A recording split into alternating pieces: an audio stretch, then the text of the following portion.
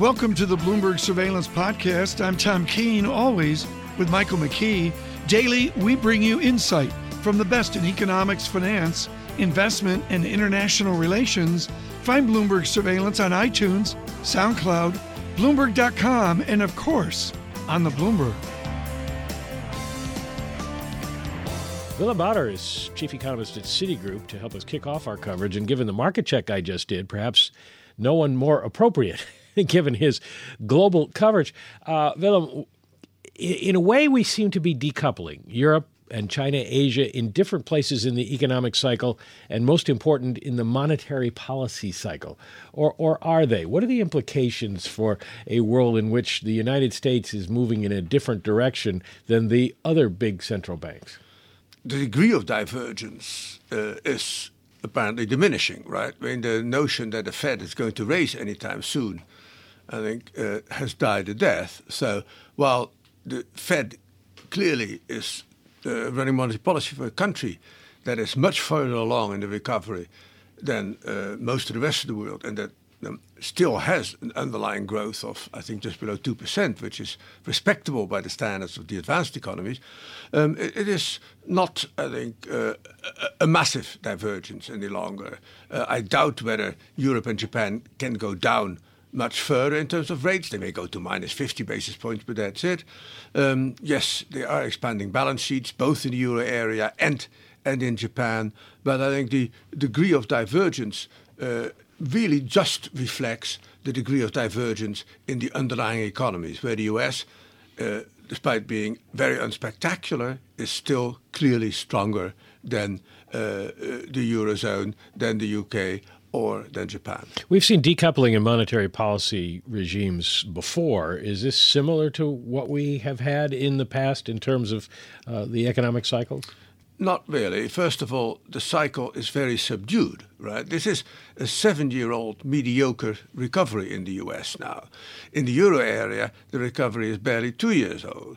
The divergence is much less intense than they've seen in the past, because nobody is in a particularly strong or, as of now, particularly weak position. The risks are, of course, all there on the European side especially, and we could see increased divergence if the consequences of Brexit, the fear of Frexit and of Italexit were to really shake confidence in asset markets there.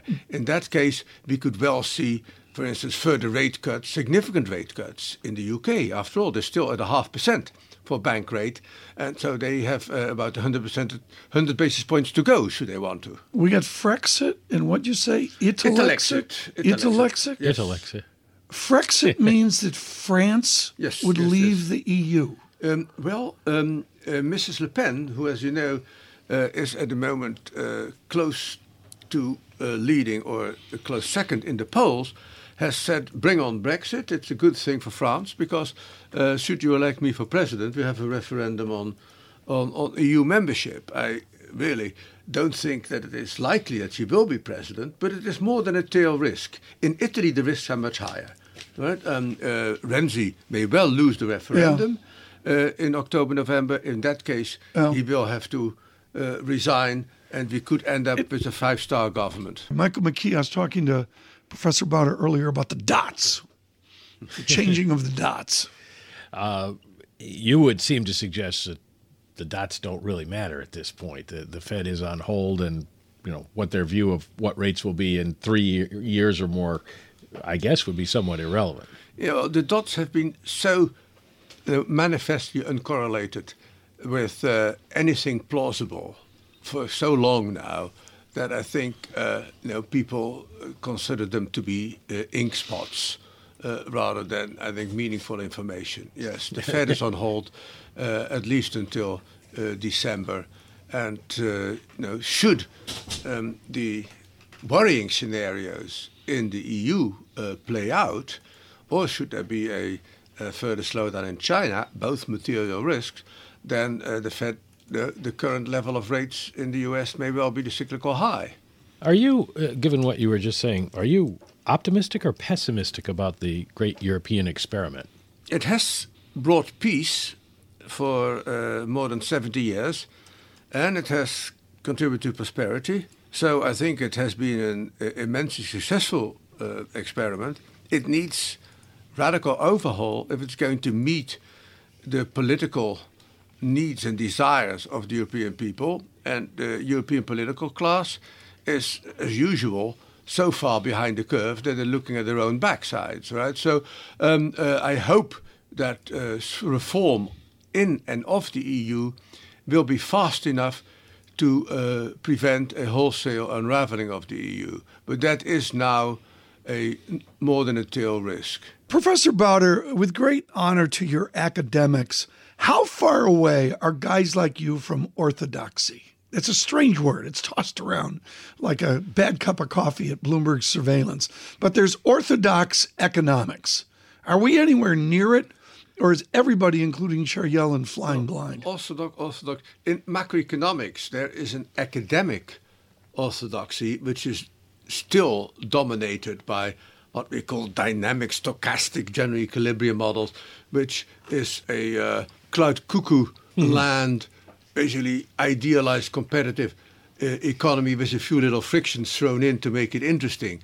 I'm very far away from that. But if in the wider sense of orthodoxy, I pick bits from Keynesian economics, from monetarism, from Marxism for that much. I beg, borrow and steal from all the orthodox economists, even sometimes from this neoclassical rest expectations Chicago, Minnesota school, which I think is in many ways so dysfunctional, but it has insights that despite the whole enchilada being useless, can help your analysis. So you have to be eclectic in economics.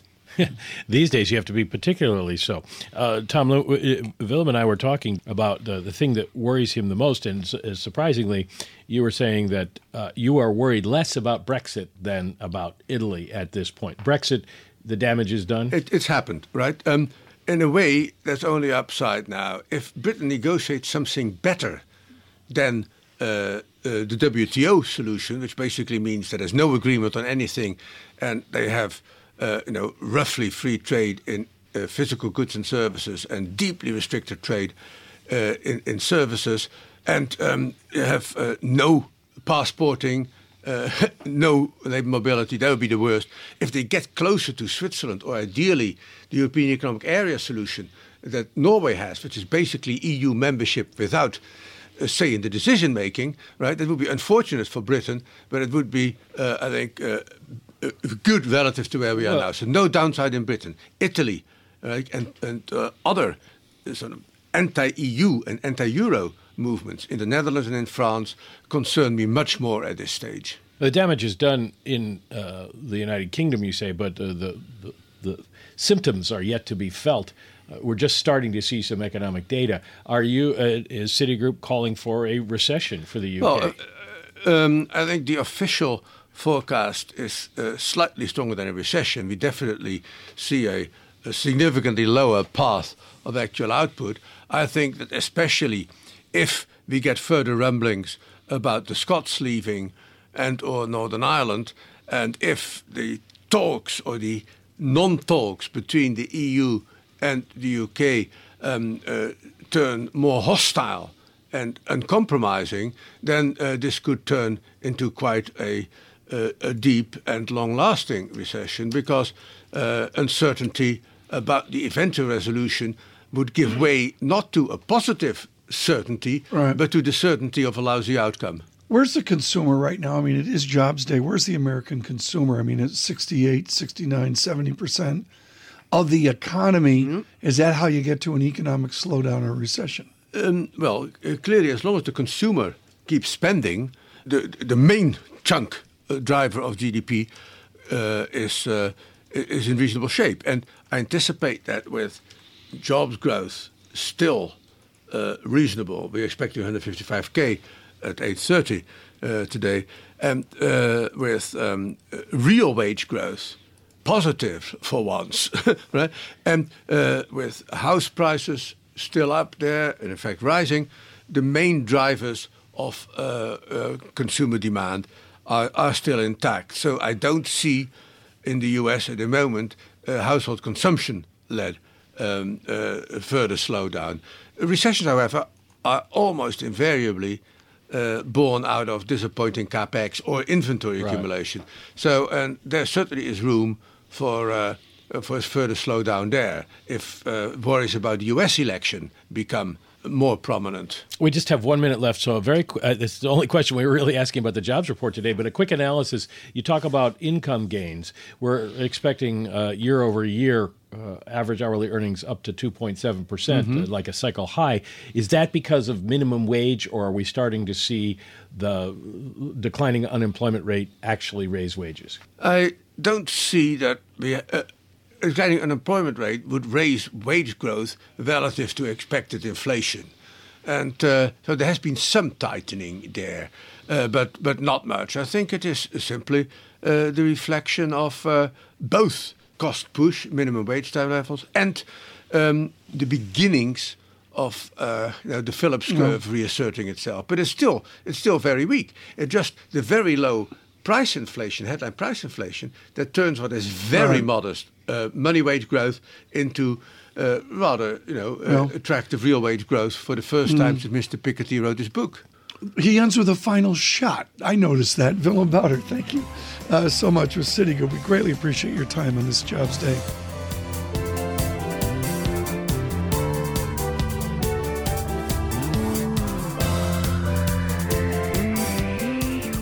Jim Glassman with us here with J.P. Morgan, and now joining us, Bill Gross of Janus Capital.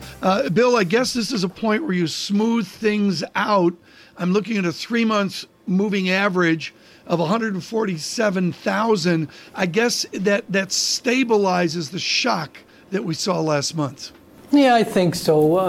The Fed statement last month and the minutes suggested employment uncertainty. And as you smooth things out for 3 months at close to 150,000, I think that does it. I mean, the unemployment rate went up to 4.9, did it not? The wages increased by 0.1 as opposed to 0.2. And so, I think things are not as hunky-dory as 280,000 might suggest, but, back to a normalized 150,000. I think it's nothing to get excited about.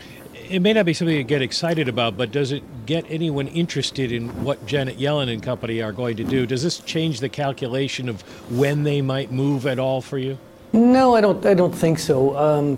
They still have Brexit to look into the eyes, the whites of the Brexit's eyes, I guess. They have problems with Italian banks, or the Fed doesn't, but the ECB and the EU do. The problems with UK property mutual funds. There's a sense of illiquidity in markets, and the Fed, of course, is very obsessed and concerned with markets to the extent that there's discord around the world.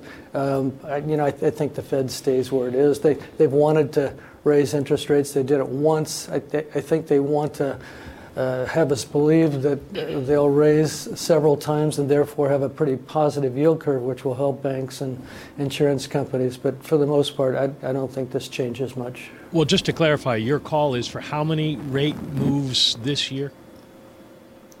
Well, the market only calls for a half over the next 12 months, and the 12 months beyond that, another half.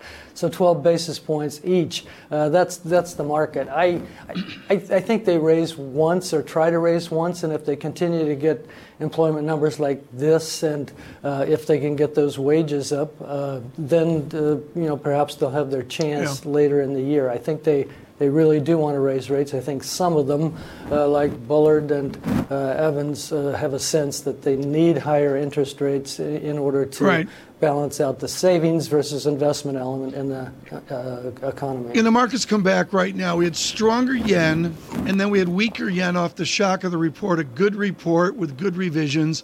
And then we've got the yen coming back again. Bill Gross, without question, in our lifetimes, this is the most price-to-perfection bond market we've ever seen. Has your day-to-day life changed when you see yields? I mean, the yield goes from 139 to 141. These are shocking yields and shocking bond valuations. What are you doing day-to-day within this milieu? Yeah, I agree with you. I don't think it's priced to perfection. I'll change that a little bit if you will permit me, Tom. It's priced to absurdity. And so, one knows that $12 trillion worth of sovereign bonds are in negative yield space. One knows that in Germany that the ECB can't really buy 40% of German bonds because they're yielding less than 40 basis points. One knows in Japan that almost everything, including the 40-year JGB, is at zero or less. And so it's an absurd market. And what do you do is the question. Well, you obviously don't buy those bonds. That's something that German banks and insurance companies have to buy because they got to put their money somewhere. And so you look for substitutes and some type of certainty. The trick in this business, Tom, is to buy the highest return relative to the risk. I would say every asset class is at risk. The question is which one is at less risk. And right. I think my dominant premise is that central banks will continue to do what they do, despite the fact that I disagree with it. And if that's the case, then the volatility of central bank positions, the volatility of the policy rates around the world, in the developed world, will stay relatively constant. And so you want to take advantage of that by selling optionality around it. That would include buying mortgages. That would include selling outright options. That would include, basically upping your income from something like 1.4 on a 10-year to something like 5 or 6% on an annual basis. And to do a Janus Capital jargon alert, folks, when Mr. Gross sells options, those derivatives, that brings in an income stream to his fund to keep him in chips. Bill Gross, if I look at into the weekend and into July, into the second half, is Bill Gross looking at Janet Yellen's American world, and for that matter, a troubled Europe, is in equilibrium, or are the disequilibriums so great that you need to be vigilant for exogenous shocks? Well, I think one must be prepared. And how fat is that fat tail? It's hard to say, but it doesn't approach a black swan, but maybe a gray swan. There are problems everywhere. I talked about the UK property situation. We know the Italian banks are now asking for a bailout as opposed to a bail-in. We're not quite sure what's going on with China, but I observed that the Chinese stock markets, basically stay level throughout the entire night, each and every night, and so one has to suspect that something's going on there. I simply think, that there's a potential problems almost everywhere in a highly levered world, and that's the key, Tom. Okay. When you have a highly levered world, then almost anything can set it off. Okay, I know Mike McKee wants to get in here with a lot of questions. Let me ask one more question before we go to my colleague. Bill Gross, Ambrose Evans Pritchard wrote a brilliant article overnight in the Telegraph about China exporting their deflation over to us. Is Janet Yellen running a non-orthodox policy because she's got to accept the disinflation from China and the rest of a troubled economic world? Well, I think she does, and certainly if she continues to talk about raising interest rates, that would make it even worse. Yes, China, as they devalue by 6 or 7% over the last 7 or 8 months, maybe 10% annualized, is exporting deflation, and some investors don't quite understand how that could be the case, but it basically means that we can buy Chinese goods much cheaper, that it basically erodes our manufacturing base as it becomes less competitive, et cetera, et cetera. And so China exports their deflation to the rest of the world. Yellen, how does she fight that? Well, she certainly doesn't fight it with a stronger dollar and with an interest rate hike. And so, I think that tempers her behavior certainly to some extent. I think what all of our viewers and listeners want to know from Bill Gross, including the institutional elites like Madame Lagarde warning yesterday with the IMF, is when this Alice in Wonderland world unwinds, will it unwind along smooth, predictable, dampened reaction functions, or will it unwind with ugly jump conditions where there's real damage? Which way do you go in that debate? Well, policymakers are trying to make it smooth, are they not? And they have for the last 5 or 6 years with monetary stimulation and changing in rules at the last minute. Right now we've got Germany basically suggesting that bail-in could be bail-out for Italian banks under special circumstances. We've got the UK property mutual funds basically changing their unit value or the worth of the fund by 15 or 20% overnight, simply to prevent money coming out, which to me is incredible. It makes an investor say, what is my money worth? It was worth. Go ahead. Bill, I want to interrupt. There's a small-time bond manager out in the West Coast. Mike, what's his name? Gunlock? Remember him? There's a guy named Gunlock, Bill Gross, who's on West Coast time with you. And he focuses on Deutsche Bank as a proxy for the European banks. Would you consider the position Deutsche Bank is in, or if they have to structure cocoa hybrids for the Italian banks, to be the kind of jump condition that leads to real instability? Well, it could be. We've known that Deutsche Bank is a weak link in the banking system in Euroland for a long, long time, and we watch the stock prices that sinks to 11 and 10, and we know that there must be a hole there somewhere. We know that Deutsche Bank is over hundreds of trillions of dollars of derivatives, some of which they've closed out, but we don't know what's left. And so, the Deutsche Bank was the bastion of German banking for such a long time, but then it got caught in the rush to derivative madness, and now we see the problem. So certainly, certain Italian banks, Deutsche Bank, the lack of confidence in policymakers as they change the rules in order to support them. All of these things, reduce confidence in markets because investors know that artificial prices are the theme of the day. One thing, Bill, that you've been comfortable with in the recent quarters has been Mexico. If I see a Brexit knock-on effect and all the contagion in Europe going over to a Mexican peso from 18 to a weaker 19, who knows where it's going, does even Bill Gross have to stop doing normal procedures because of the butterfly effect of Brexit in Europe over to an emerging market proxy like Mexico? Yeah, I think that's very prescient, Tom. I think Mexico is used as a proxy for emerging markets. It's the best of the emerging markets. It actually has half the debt relative to GDP of the United States, but nonetheless, Mexico and the peso, basically take it on the chin when things start to go wrong. What does that mean in terms of policy? Well, we saw last week that the central bank raised interest rates in order to, basically support the peso to some extent. And so, you can expect some volatility there. I would point out that the Mexican 10-year tip, the linker, the inflation-adjusted bond, basically yields 3% real as opposed to 35 basis points in the United States. That's a huge spread. And so, you can adjust for the credit quality, but it's a value absent, a rush to safety. We've seen a lot of people rushing into corporate bonds as everybody in the world tries to get some sort of yield here. Is that a smart move at this point? Are people taking too much of a risk, using it maybe as a proxy for sovereigns?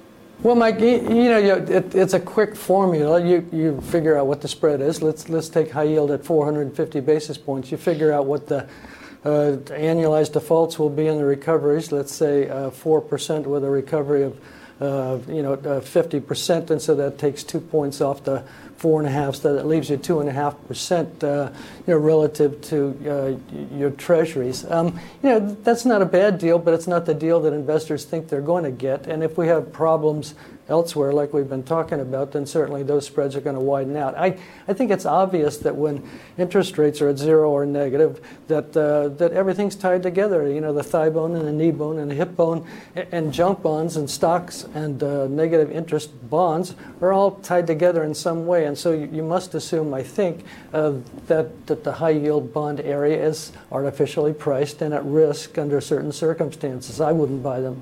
Well, effectively, matter of fact, go ahead. Matter of fact, I'm short them. I'm short them. Across all categories of corporate, or just high yield?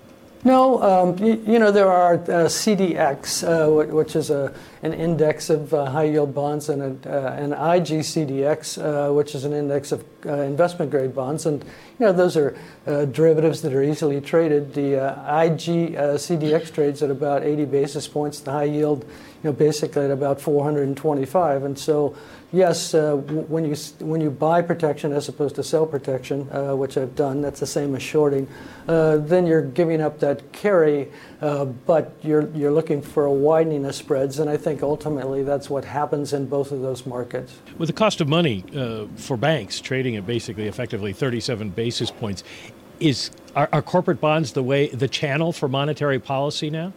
Well, they certainly are beginning to be with the ECB, are they not? Stocks are the asset class of the day with the Swiss National Bank that we just found out. They have $500 billion worth of stocks around the world, including Apple and Johnson & Johnson. To me, that's staggering. We've known that the Japanese buy stocks, but I never knew that the Swiss National Bank bought stocks. It's almost like a sovereign wealth fund. And so, this entire market is distorted by cash flows that never have been. Oh, Bill, I look at Swiss franc and I think of Bob Sinch at Amherst Pierpont has been looking at sterling Swissy as a proxy for safe haven versus all going on in the United Kingdom. Bill, I think all of our world would like to know, the Bloomberg surveillance world would like to know what you were thinking in the drama of the Brexit vote. What were you thinking as you saw the United Kingdom shift to leave versus the presumed remain? Well, I was watching that overnight, and what I was watching was that, I had some options on U.S. Treasuries, both calls and puts, and, initially the U.S. Treasuries were declining in price and declining too much, but then all of a sudden, as Brexit was winning, Treasuries went up and were going up too much. So, when you sell volatility, you don't want to sell as much volatility as happened on that night. And it was a long night for me. It turned out very well, but that's the problem with a sudden change. There's so many positions. There's so much leverage currency-wise, as you point out, almost every 5 minutes. Tom, in your program, you're very currency-related, and I think that's good. There are huge currency positions that have to be unwound and rebalanced. There are huge positions in terms of credit and treasuries. There's huge positions across bunds and JGBs and U.S. Treasuries, and so all of this, when something happens, it induces lots of volatility and a lot of loss taking on one side and profit taking on the other. It's not the way capitalism should be run. It's a casino as opposed to a Midwestern farm. Bill Gross with us on Bloomberg Radio Worldwide. Michael McKee, step in here with a final comments to Mr. Gross as he goes back to the casino. I'm just curious because the geopolitical situation hasn't changed, and so people are still going to be looking for yield. In this casino, where are you most likely to lose? What's the most vulnerable category? Sovereigns, high yield, emerging market debt? Where do you want to be the most careful? Well, anything with a negative yield, I can guarantee you that at term or there's a lot with a negative yield right now. So, so that's pretty easy. Don't buy them expecting negative yields to go even more negative, although that's certainly been the case. So avoid those and avoid closely tied links to that. That would mean corporate bonds that in some cases are trading at negative yields, corporate spreads that are narrow. To me, the safest situations in the marketplace are relatively safe arbitrage.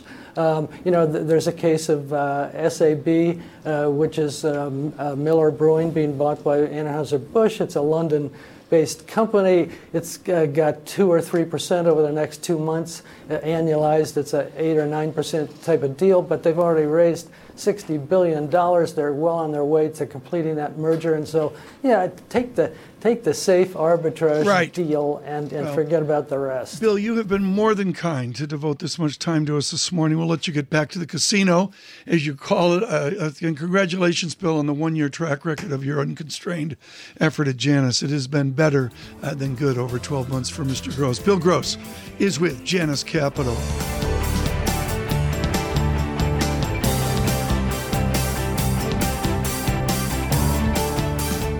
And now, folks, very quickly here, we're going to, because we have Tobias for the rest of the half hour, we're going to totally rip up the script and talk hockey, which is not, our audience is like, Tom, don't do this. No, Tom, but don't do that. Tobias, I know Tom's going to bring up the Subban trade. I don't know what the hell that. You are, folks, to put perspective, when you see the New York Times with an article of the Rangers beating the Canadiens, and there's a guy in the front row against the glass in Mr. Conant's seats, and he's got a Montreal Canadian jersey on, that's Tobias Levkovich. That's how diehard you are. Yeah, this was the most shocking trade. I will give credit to the Rangers fans. They don't throw stuff at me, even though I'm wearing my Canadian jersey. Maybe it's because it's a John Bellafoot jersey. You traded your iconic defenseman, and many hockey people say that was a good transaction. Look, I think the stuff that we've seen in the press about it has been, there was distraction in the locker room, that kind of thing. There was clearly bad blood between Terrien Bergevin, which is the coach and the general manager of the Canadiens, and Mr. Subban. I'm stunned by the trade. I like Shea Weber. He's a great player, but I don't know what Bergevin's thinking other than his own ego. Yeah, well, we need to point this out because lost in all of what we were talking about today with the U.S. numbers, I think Mr. Subban contributed to this. The net change in employment. Canada loses. It's jobs. A swap, Mike. It's a Canada swap. lost 700 jobs in June. The magnitude is completely different, but the unemployment rate goes down to 6.8% because they get Mr. Weber in return. So we digress here. Let's get back to script. Job numbers, you have to also keep in mind Canada's a tenth the size of the U.S. So. Okay, and we've noticed that in the Stanley Cup. Tobias Levkovich, what is the Citigroup's surprise index say right now?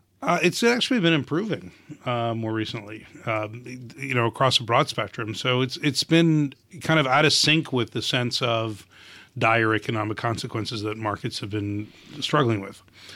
Now, you have to be a little careful. The Citi Economic Surprise Index is, I think, somewhat misunderstood. It's created by our FX guys, and it tracks trailing data as well as future data. So there's a constant movement of that data. There's this mean reversion aspect to it. I'm getting a little technical, but you got to be careful in how you read the Economic Surprise Index as being indicative necessarily of an improving or a worsening economic trend. Do you ever trade on the? Well, I don't trade on it, but certainly the FX traders use it a lot. These are very smart quantitative mathematical guys and short-term creative. They're moving things pretty fast. They move very fast, and little tweaks, 0.3%, 0.4% in a given day is huge when you're dealing with the currency market. The jobs report is the big number of the day, 287,000 jobs created, totally shocking everybody in the same way that it did last month.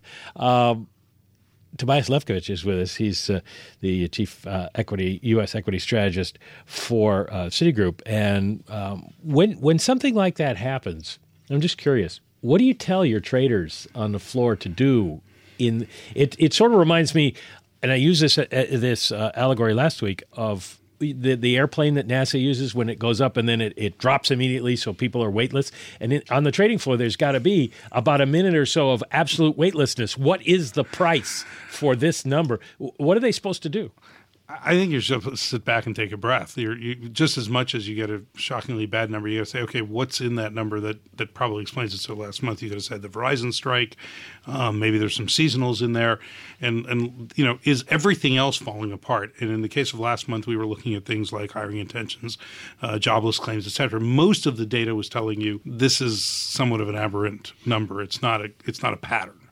And I would probably say the same about it. 287,000 job number is probably not the pattern. I don't think there's quite the strength in the economy to generate that kind of support. So the idea of averaging out these numbers and smoothing them is probably the smarter way to approach it. Now, that's a investor's perspective, a trader's perspective, I can't think about what's going to happen in a month on a revision. Right.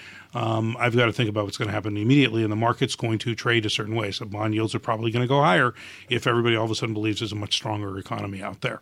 And that's kind of what's played out in the marketplace. You've seen the currencies move similarly to reflect that. Well, that's not the way it's playing out right now. The 10-year note yield just went negative for briefly. It is now unchanged at 137. So a quick knee-jerk reaction, but a continued flattening, Tom.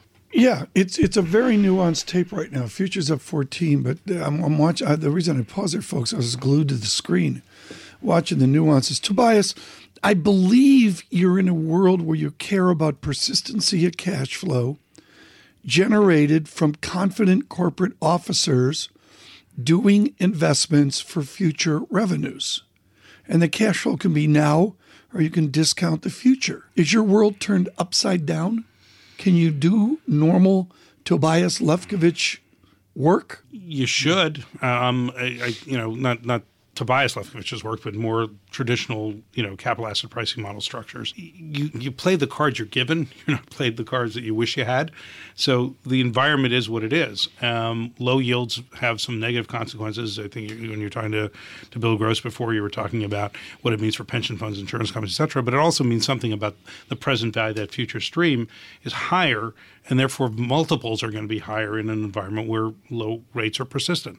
The question that you have, and what we've seen in markets, are people buying these kind of persistent, steady cash flow companies that can pay out more dividends, and they're paying a lot for what is historically called defensive stocks. And once you start paying a very hefty price for them, they aren't that defensive anymore. They're actually more risky because of the valuations on them. So I worry about people kind of rushing into a particular, what you call a high-quality minimum volatility fund, which then buys a lot of utilities and staples and things like that, that have a nice yield and comfort level, if you want to call it that they can maintain that yield. But what are you paying for it? And investors aren't paying enough attention to that. Tobias, those stocks are priced at Nifty 50 levels. You're too young to remember this. I don't remember Maurice or Henri. Well, Henri I do, but I don't remember really Maurice the Rocket and all that. But there was a point where they were priced to perfection. Everybody agrees bonds are priced to perfection. Is your world priced to perfection? I don't believe the broad equity market is. Okay, so let's if you go back and look at what was happening back in 1999, where you had the tech stocks priced to perfection, and they were, some of these stocks were insanely valued, right? Priced to eyeballs, not priced to earnings or future earnings.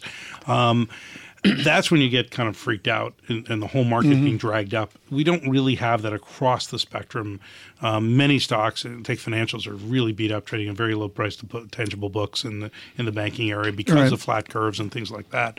So you've got chunks of the market in the value area that look pretty attractive relative to some of the growthier segments or some of the, again, stable areas. Tobias Levkovich, thank you so much with Citigroup.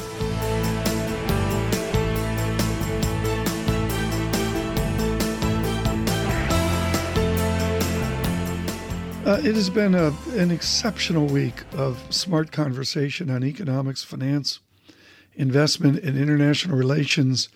This Jobs Day, as always, we feel gifted, and now joining us with a wonderful perspective from Pimco, Joachim Fels.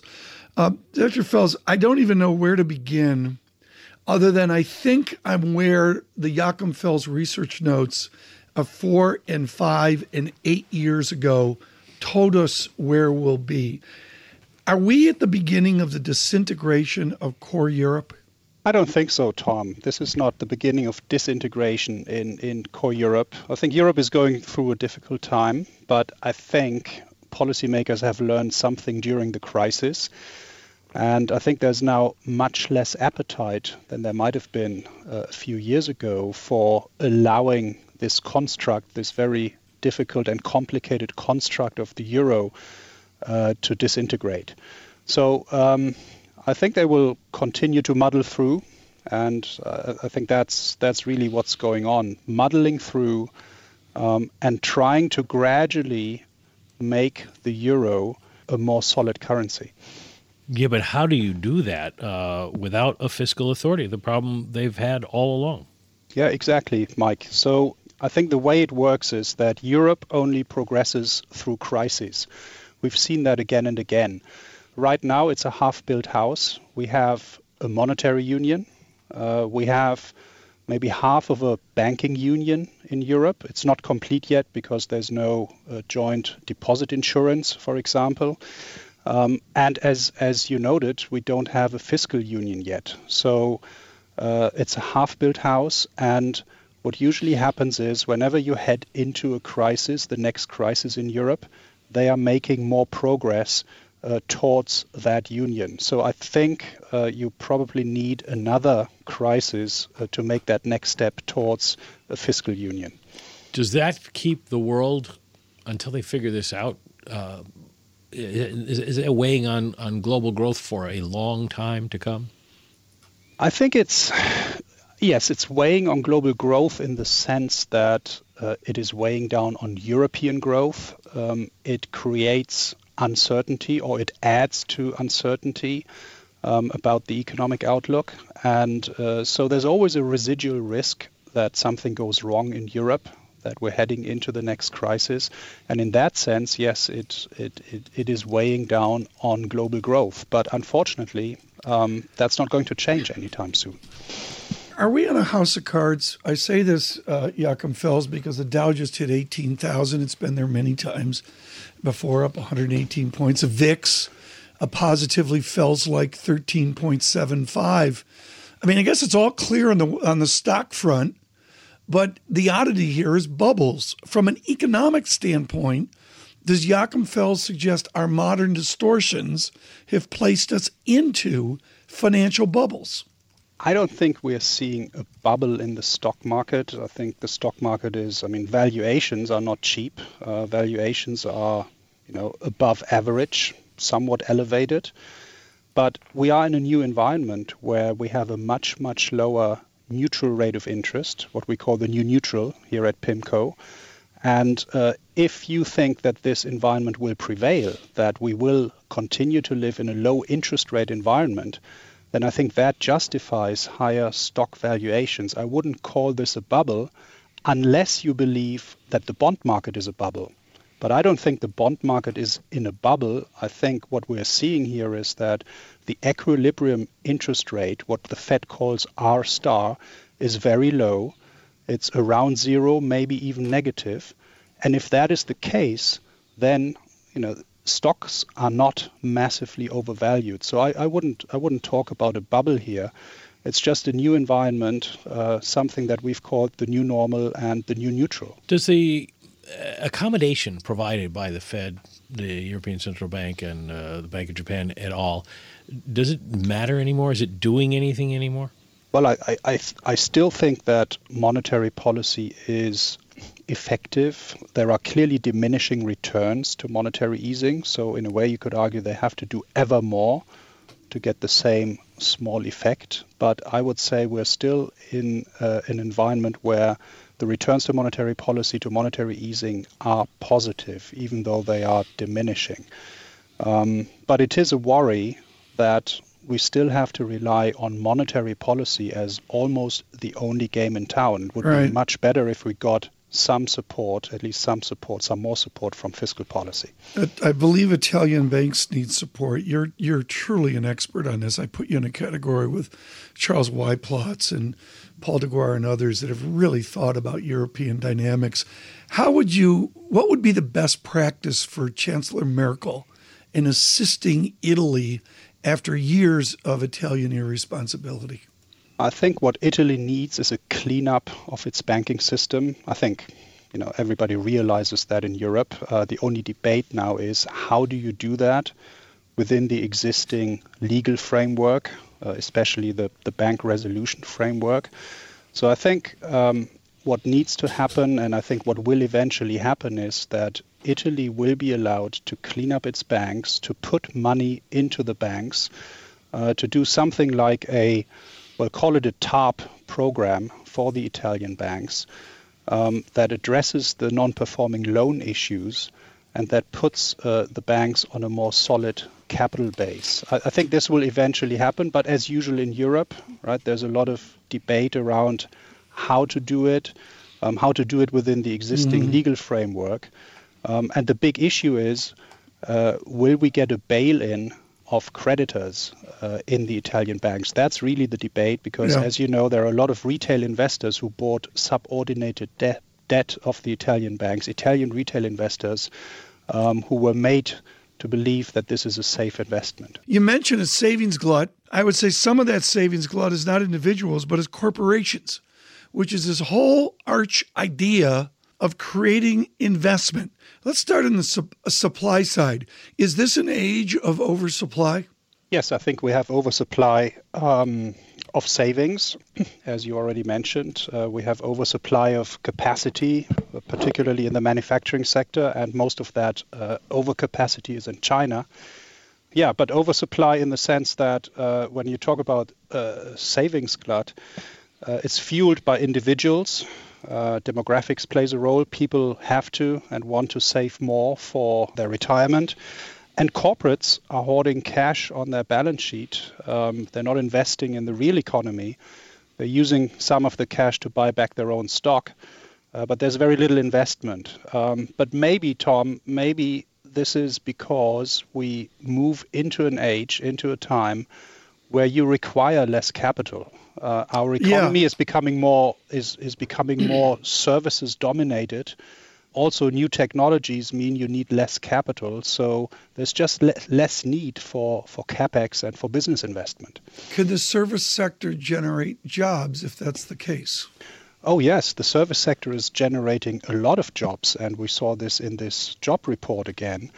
That's really where the jobs are created. The problem is that many of these jobs are low productivity and low wage jobs. So what we're seeing in the economy, in the US, but also in other economies, is that technology and globalization has led to job destruction of high productivity jobs, particularly in the manufacturing sector. And many of those workers who get displaced in the manufacturing sector eventually end up in the service sector, where they earn lower average wages and where productivity is lower. And maybe that's one of the explanations for why productivity growth has slowed so much in the U.S. Well, there's a question as to whether it's a tax policy issue and Congress can change that. I wonder if it's to what extent it's an uncertainty issue.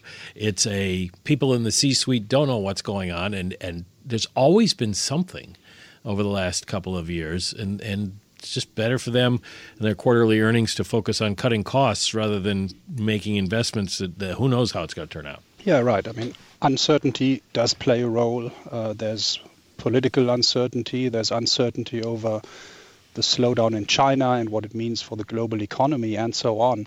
So that's clearly also a contributing factor. But again, I think the bigger trend is that there is just less need for capital, for business investment in our modern economies.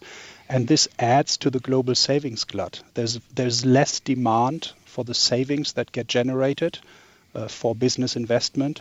And I think that's the main reason why the equilibrium interest rate, the neutral interest rate, is so low. It may even be negative. Wow. I don't believe, Mike, I've ever heard that. Well, we've heard from some Fed officials who think it could be that low, and certainly the Fed staff has argued it could be that low, which would imply that what we're going to see is real rates very low for a very long time, and yet we're not getting a monetary policy response impulse to that, Joachim. Yeah, that's right. I mean, interest rates are much lower than the historical norm, but they have been low for a long time, and we haven't really seen an overheating economy. So that tells you that the natural interest rate is low. This also means that the current policy stance is maybe less expansionary than many people think. And I think that also puts limits on the extent to which the Fed will be able to raise interest rates. Well, okay, and within this, it's lovely to do on a Friday to sharpen the mind for the weekend. Within this, the dynamic is price change and currency. Let's start with price change. If you drive down to a zero or a negative terminal value, by definition, you bring in disinflation and deflation to equilibrate back to a positive return, right? So you're just assuming disinflation forever. Well, I think that's clearly been the trend over the past 10 years or so, and I don't think the trend is over yet. But eventually, I think when we get bolder policy responses, and I'm not talking monetary policy now, I'm talking fiscal policy. If we get bolder fiscal policy responses, you've mentioned tax cuts earlier on, I would add higher government spending. I think that's when you could start to see some inflation coming in. It pushes back against those trends. Right. And then if you then throw in another emerging trend, which is the trend towards more protectionism and the trend towards more redistribution, which is the response to the discontent we see in the political area, then I think you could actually end up in a situation where inflation starts to surprise on the upside. And as we discussed on this program last week, I think the longer-term outlook for the global economy is actually for stagflation rather than the current stagnation and disinflation. Does all of this talk benefit the exorbitant privilege of the dollar? I think the dollar is still the best of a bad bunch. So I think the risk here is rather that the dollar strengthens too much rather than that it weakens. And, usually when times get bad in the global economy, when they get really bad, then the dollar strengthens. So I think the risk here is rather that we see a stronger than a weaker dollar. How strong, though? We saw a big move up in 2014, then it's essentially traded sideways within a band for the last year or so. And the bottom line question is, how worried does the Fed get? How much of an impact does it have on the U.S. economy? Well, I think the lesson of last year when the dollar strengthened so much was that too strong a dollar is a bad thing for the global economy and also for the U.S. It tightens financial conditions in the U.S. and it was bad news for all the dollar debtors in emerging markets. Plus, it led to a reaction from the Chinese who did not want to appreciate alongside the dollar anymore. So I think we are now in a broad trading range for the dollar, in a broad sideways trading range. There's a natural tendency for the dollar to appreciate. But I think central banks, including the Fed, will stem against that. This is another reason for the Fed to be very, very cautious in raising interest rates, because if they get too aggressive, the dollar goes through the roof. Then you get another Chinese reaction in terms of depreciation. And I think that's something that is a big worry for the Fed after what happened last August and earlier this year. With an operative phrase there, through the roof. Joachim Fels, thank you so much for allowing us to finish strong on this most interesting day. Mr. Fels is with Pimco. Thanks for listening to the Bloomberg Surveillance Podcast. Subscribe and listen to interviews on iTunes, SoundCloud, or whichever podcast platform you prefer. I'm on Twitter at Tom Keene. Michael McKee is at Meconomy. Before the podcast, you can always catch us worldwide on Bloomberg Radio.